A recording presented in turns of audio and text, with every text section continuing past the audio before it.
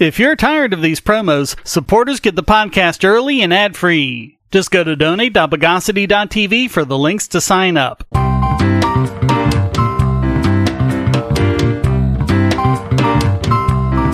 Welcome to the Bogosity Podcast for the week of July 26, 2020, the podcast that's in the room where it happened.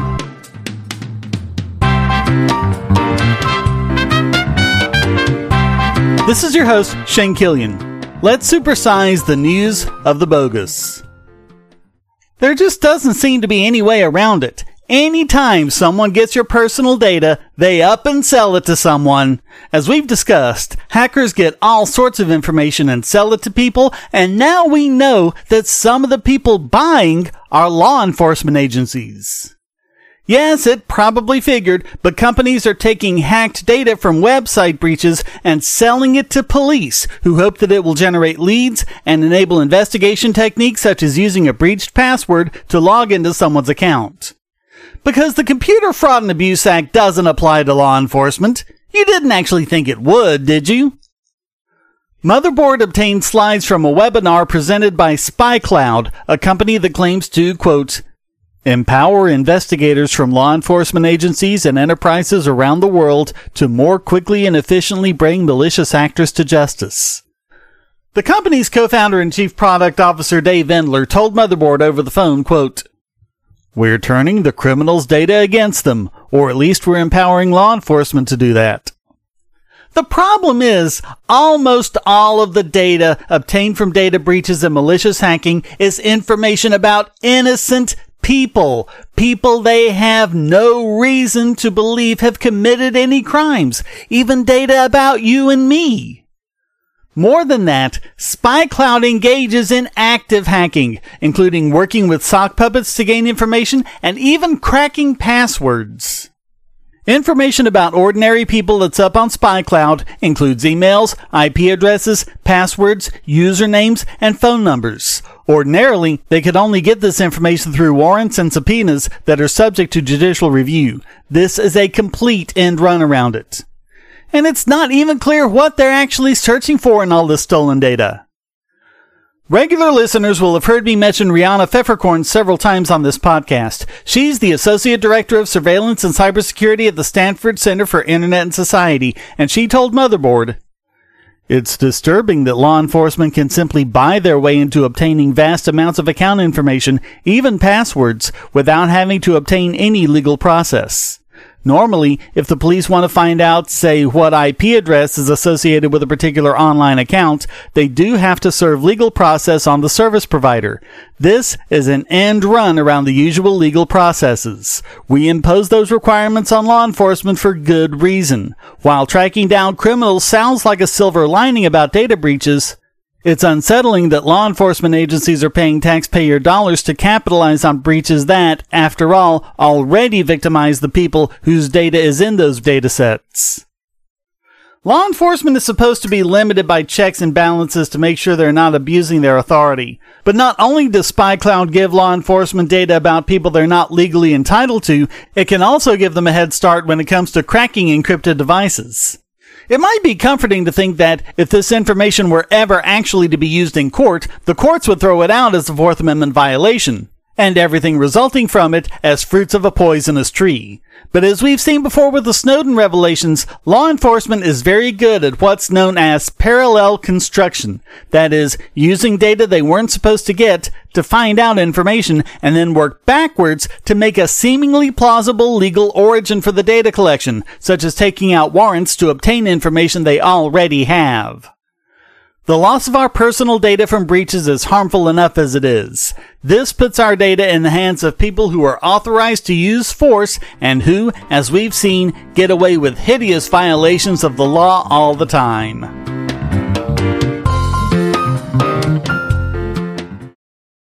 Ads are annoying, but ad blockers prevent publishers from making money. What if you could support your favorite websites, YouTube creators, Twitch streamers, social accounts, and many more ad-free and without paying anything, and even make some money yourself? It's not a pipe dream, it's airtime. Go to airtime.bogosity.tv and get the browser extension, and you'll earn cryptocurrency for the sites you visit, and so will the publisher. This is not a crypto miner. You and the publisher will both get part of the reward from current miners of the BitTube cryptocurrency, with no middleman taking a cut. Even if the publisher hasn't signed up yet, his tube will be put into a dedicated wallet that he can claim upon sign up. You can also use your tube to tip publishers and even purchase products. Airtime monetizes users and publishers with no ads or crypto miners. Go to airtime.bogosity.tv and start making money now.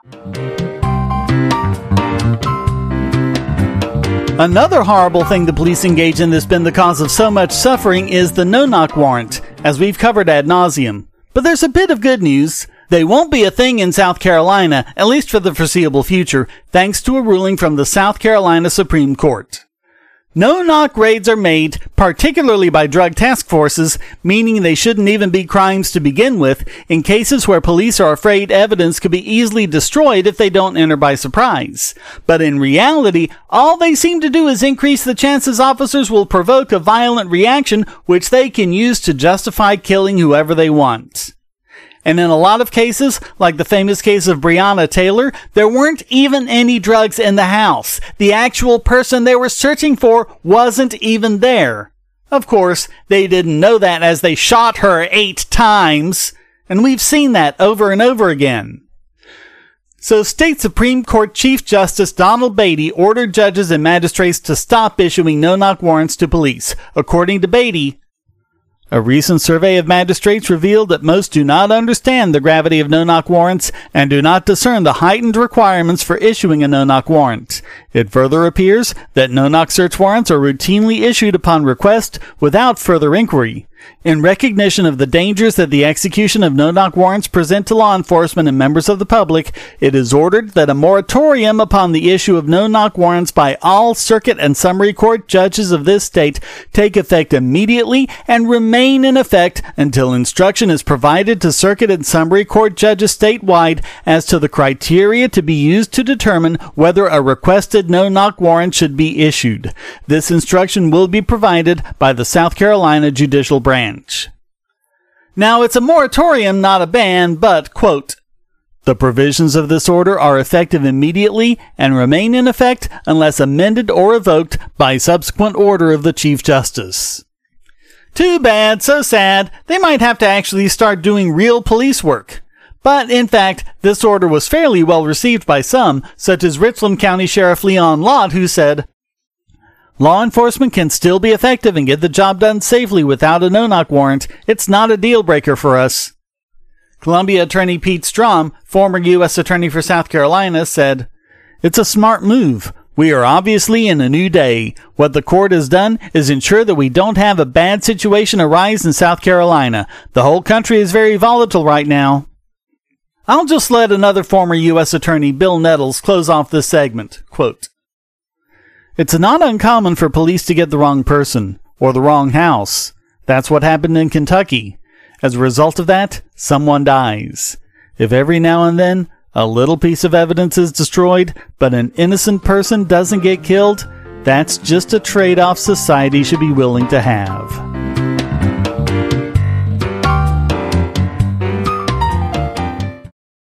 If you're on the Wi-Fi in a coffee shop or hotel, anyone on that network can get your traffic. Do you really trust all of those strangers? For that matter, do you really trust your ISP? A VPN can protect you from prying eyes, disguise your location, and even foil government censors. It's essential in this day and age, so go to vpn.bogosity.tv and you'll be taken to BoxPN. Starting at just $2.99 a month, you can get unlimited high-speed connections to VPN servers all over the world, and they don't log connections, so your privacy is assured. Traveling abroad, just VPN home, and don't worry about what those other governments are doing. Back at home, stop your ISP from traffic shaping and messing with the quality internet access you're paying good money for. You can connect from multiple machines at once, including your smartphone or tablet, and it supports all the secure standards, including OpenVPN and SSTP.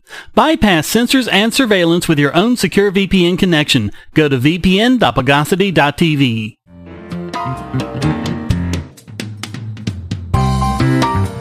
And another reason why police are so horrible in this country, as we've discussed, is qualified immunity.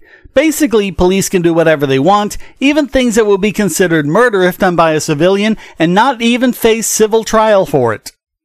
Opposition to this is not controversial. In fact, a new poll from Pew Research shows that 66% of respondents, a full 2/3, are in favor of ending qualified immunity. I've covered on my YouTube channel how this works and how it came about, but very quickly, someone can only sue a police officer for something he did while on duty if there is precedent for that very specific situation saying that immunity doesn't apply. One case I covered was that of police sicking a police dog on a kneeling suspect who had already surrendered. The court said that immunity applied because the victim didn't have a precedent showing that immunity should be removed. The precedent he did show the court didn't apply because in that case, the suspect was lying down instead of kneeling, and therefore it wasn't a precedent at all. This Reason magazine article notes several such cases, including where cops shot a 10-year-old, a 15-year-old, arrested a man for standing outside his own house, body slammed a 130-pound woman, and even prison guards who locked a prisoner naked in cells filled with raw sewage and human feces, all of whom got immunity for their actions. And so the question, as Billy Binion asks, is that, as horrible as it is, and as many people in the U.S. are against it, why isn't Congress doing anything? Some have tried. Justin Amash, the only libertarian in Congress, introduced legislation to eliminate qualified immunity, and Democrat Ayanna Pressley joined as co-sponsor. They even gained support from some Republicans. Republican Senator Mike Braun introduced his own legislation, which would take the opposite approach to the current status quo. Officers would have to show precedent that immunity did apply instead of victims showing it didn't. But we can't expect any help from Trump here. He's a tough-on-crime, law-and-order president, meaning he's such a narcissist he can't stand to be seen as weak or soft on crime or any of that stuff. As for Biden, well, no one can seem to figure out where he stands on this. He says immunity has gone too far and needs to be reined in, and other such vague statements that politicians love making without actually committing to anything. But considering that, according to this same poll, 84% of Democrats want qualified immunity ended, you really have to wonder what it'll take to get him to take a side on something. By the way, Libertarian candidate Joe Jorgensen has unequivocally stated that qualified immunity should be ended. Just saying. We live in a world where light bulbs connect to the internet, and recent attacks on them prove that your online security is under threat like never before. Not only your websites, but the internet-enabled devices you buy. And the biggest problem is weak passwords. That's why you need LastPass. LastPass allows you to randomly generate strong, unique passwords on the web and on your internet-enabled devices, all protected by one master password. LastPass sets up in minutes and gives you secure automatic logins throughout the web, synchronizing across all your browsers, all your computers, and even your mobile devices, at home, at work, or on the road. It even securely stores sensitive form data, including credit card numbers, backup sensitive documents, software licenses, Wi-Fi logins, and more. And with LastPass Premium, you can get these benefits on other applications, manage passwords for your entire family, and also get priority customer support. Sign up at password.bogosity.tv for a free month of LastPass Premium. Log in securely everywhere using the last password you'll ever have to remember. Go to password.bogosity.tv and get LastPass now. And now it's time to transistorize this week's biggest bogon emitter. Brace yourselves for this one. It's the St. Louis Circuit Attorney for what they did after charging Mark and Patricia McCloskey. We haven't covered this, but unless you've been spending all your time in your COVID bunker playing two-deck Klondike instead of watching the news, you've heard about them. They're the couple who defended their property against protesters who were threatening their home in St. Louis, Missouri. The McCloskeys, who are both trial lawyers, called police and came out of their house in defense of a Black Lives Matter mob who had broken through a gate on a private street that was clearly labeled no trespassing. In McCloskey's words, quote, A mob of at least 100 smashed through the historic wrought iron gates of Portland Place, destroying them, rushed toward my home where my family was having dinner outside, and put us in fear for our lives. This is all private property. There are no public sidewalks or public streets. I was terrified that we'd be murdered within seconds. Our house would be burned down. Our pets would be killed. We were all alone facing an angry mob. You can actually hear threats on the video. That is, if you listen to more of it than the tiny cherry-picked clips shown by the news media to make them appear to be peaceful protesters, when in reality this is as clear a case of home defense as you could ever want. But that's not what Circuit Attorney Kim Gardner said, quote, "I am alarmed at the events that occurred over the weekend where peaceful protesters were met by guns and a violent assault. We must protect the right to peacefully protest, and any attempt to chill it through intimidation or threat of deadly force will not be tolerated. My office is currently working with the public and police to investigate these events. Make no mistake, we will not tolerate the use of force against those exercising their First Amendment rights, and I will use the full power of Missouri law to hold people accountable." They were charged with unlawful use of a weapon. Now, here's where things get hairy. Missouri is a castle doctrine state, which basically means that when you're in your own home, you get to protect yourself from an intruder, even by using deadly force. Missouri's castle doctrine is one of the strongest in the country. It allows defense against the use or imminent use of unlawful force. In other words, if you have good reason to think that they're about to use force against you, like, say, they're yelling out threats, as was the case here, the castle doctrine applies. Back when Missouri's self-defense rights were being expanded to the level they are today, one of the most vocal opponents of them was Kim Gardner herself. Imagine that. And now we come to the reason we've brought it up. In order for these charges to stick, the gun has to be readily capable of lethal use. The McCloskeys had surrendered their guns, Mark's rifle and Patricia's handgun. Patricia had told them that she had used her gun only as a deterrent and it was incapable of firing. But according to the police department, the gun was, quote, readily capable of lethal use. Turns out, the reason why is that Gardner ordered crime lab experts to disassemble and reassemble the gun. Blatant evidence tampering. She had used the gun previously in a court case against the manufacturer and, so that she could bring it into the courthouse, had rendered it unable to fire by swapping the firing pin and the firing spring. She hadn't bothered to fix it by the time all this happened. According to court documents received by local NBC affiliate KSDK, which goes by the moniker 5 on Your Side, quote, "The firearm could not be test fired as submitted. The firearm was field stripped and found to have been assembled incorrectly. The firing pin spring was placed in front of the firing pin, which was backwards, and will not fire in this condition. The firearm was reassembled properly, test fired, and functioned as designed." According to Joel Schwartz, attorney for the McCloskeys, quote, "It's disheartening to learn that a law enforcement agency altered evidence in order to prosecute an innocent member of the community." Gardner's spokeswoman only said, "We can't comment on a pending case."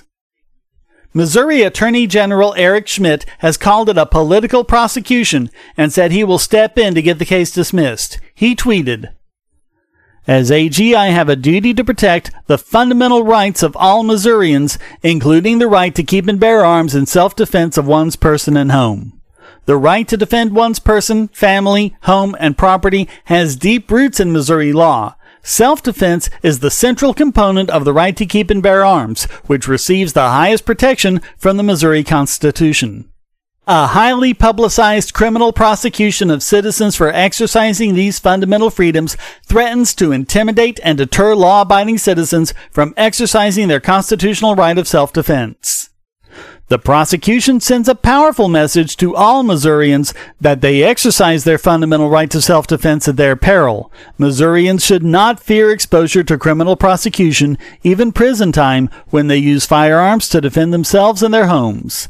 I have a duty to protect and defend the Constitution and statutory rights of Missourians, including the constitutional right to keep and bear arms and the right to self-defense by way of our Constitution and Missouri's Castle Doctrine."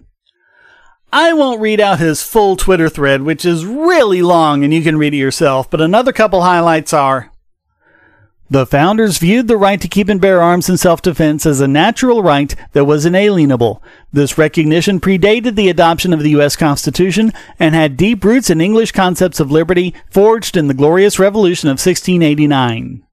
Thus, under principles of English law that the founders viewed as fundamental, the right to keep and bear arms was a recognition of the natural right of self-defense of one's person or house as part of the law of self-preservation and central to the Second Amendment.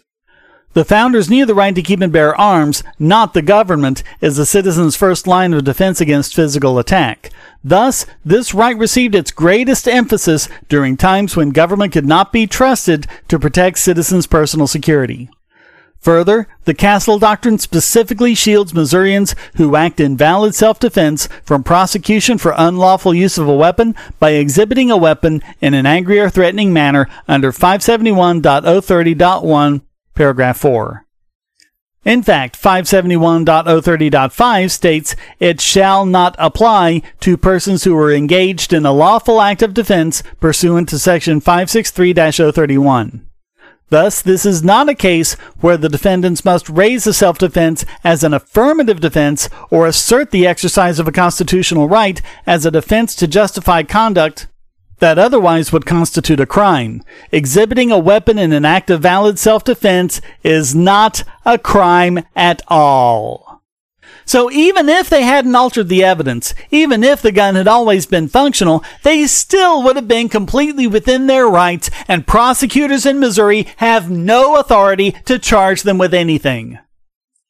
Her office deliberately tampered with evidence, and even after that, still made it where they wouldn't have been in violation of the law. All because this is a law that Gardner herself personally doesn't like.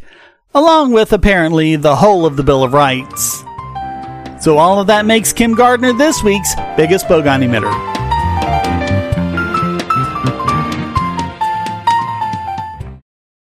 I want to tell you about the eyeglasses I've been wearing for years. As people can see on my videos, I have a very strong prescription, which makes glasses more expensive, especially when I need computer glasses, reading glasses, prescription sunglasses, and most expensively, progressive lenses for general everyday wear. To save money while still getting quality glasses, I get them from Firmoo. In fact, I just got a pair of progressives with high-index aspherical lenses and a nice pair of frames my wife loves for just over $100. It would have been $500 to get them through my eye doctor. Not only do they look good, the glasses are durable. I've worn many pairs for several years without problems. All orders come with a 30-day return policy, a 3-month warranty, and one-on-one customer service. Go to Firmoo, that's FIRMOO.Bogosity.tv anytime you need quality glasses at a low price. Once again, that's Firmoo.Bogosity.tv.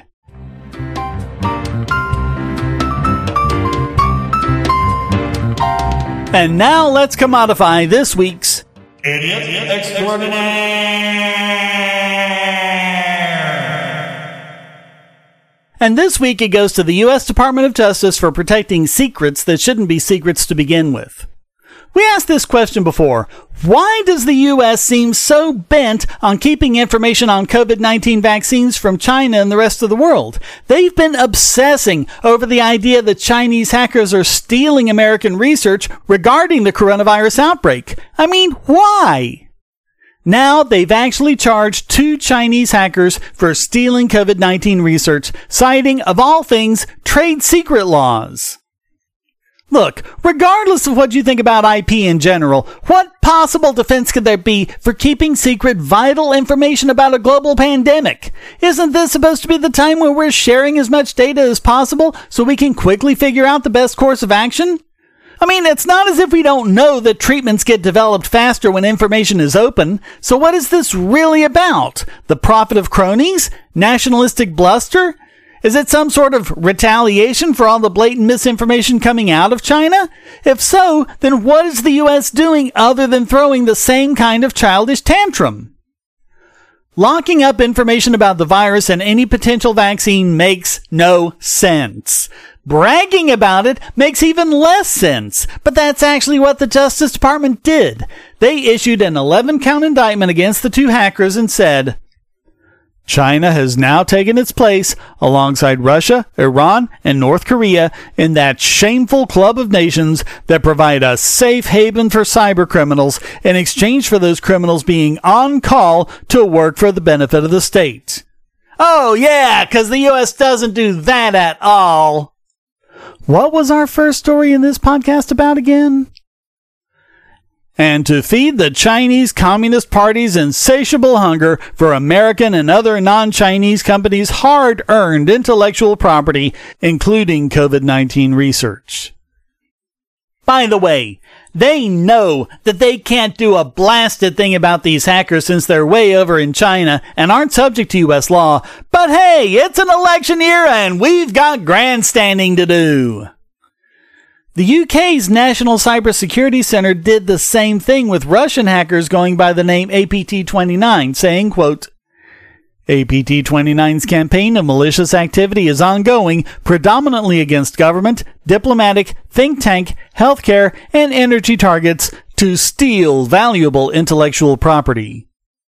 Meanwhile, Congressman Kevin McCarthy is introducing a bill to sanction foreign hackers trying to get COVID-19 research. He even calls it the Defend COVID Research from Hackers Act.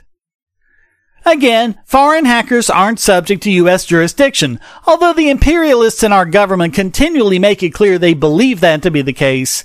But of all things to do this with, why COVID-19 research that would let them share in the benefits of scientific discoveries made by others? Why are scientific discoveries even secret in the first place? What kind of IP maximalist do you have to be to agree with this? So all of that makes the DOJ this week's Idiot Extraordinaire.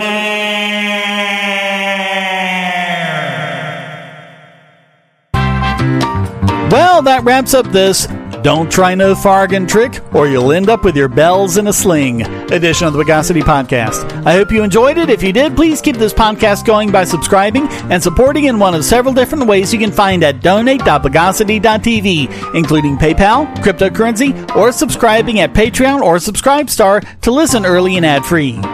Also, please come to discord.bogosity.tv where you can join the discussion and post a question, statement, news article, or rant. Thank you for listening. Until next time, here's a quote from Valterine de Cleyre. I think it can be shown that the law makes 10 criminals where it restrains 1. The Bogosity Podcast is licensed under Creative Commons Attribution Non-Commercial No Derivatives 4.0 International License.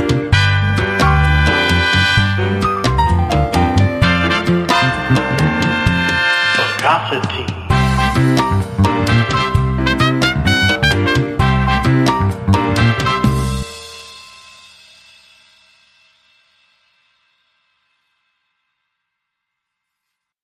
Do you have children, or nieces or nephews? Are you homeschooling, or just want to counter some of the socialist indoctrination most children get in school? If so, go to bogosity.tv/TuttleTwins, and you'll be taken to a website where you can get some great books for elementary-aged children. The Tuttle Twins books are books about liberty and free market economics that include children's versions of Bastiat's The Law, Leonard Read's I, Pencil, and Hayek's The Road to Serfdom, as well as books about the Federal Reserve and how regulations protect business cronies. They'll learn about the harm caused by eminent domain, or regulations passed in the name of safety, and fundamental concepts of liberty. And as you can see from the sample pages on the website, they're all easy to read and nicely illustrated. They're just $9.99 a piece, or get a special discount as well as free bonuses when you purchase all 5. You can even buy in bulk to donate to schools and local libraries. So get the Tuttle Twins books at bogosity.tv/TuttleTwins.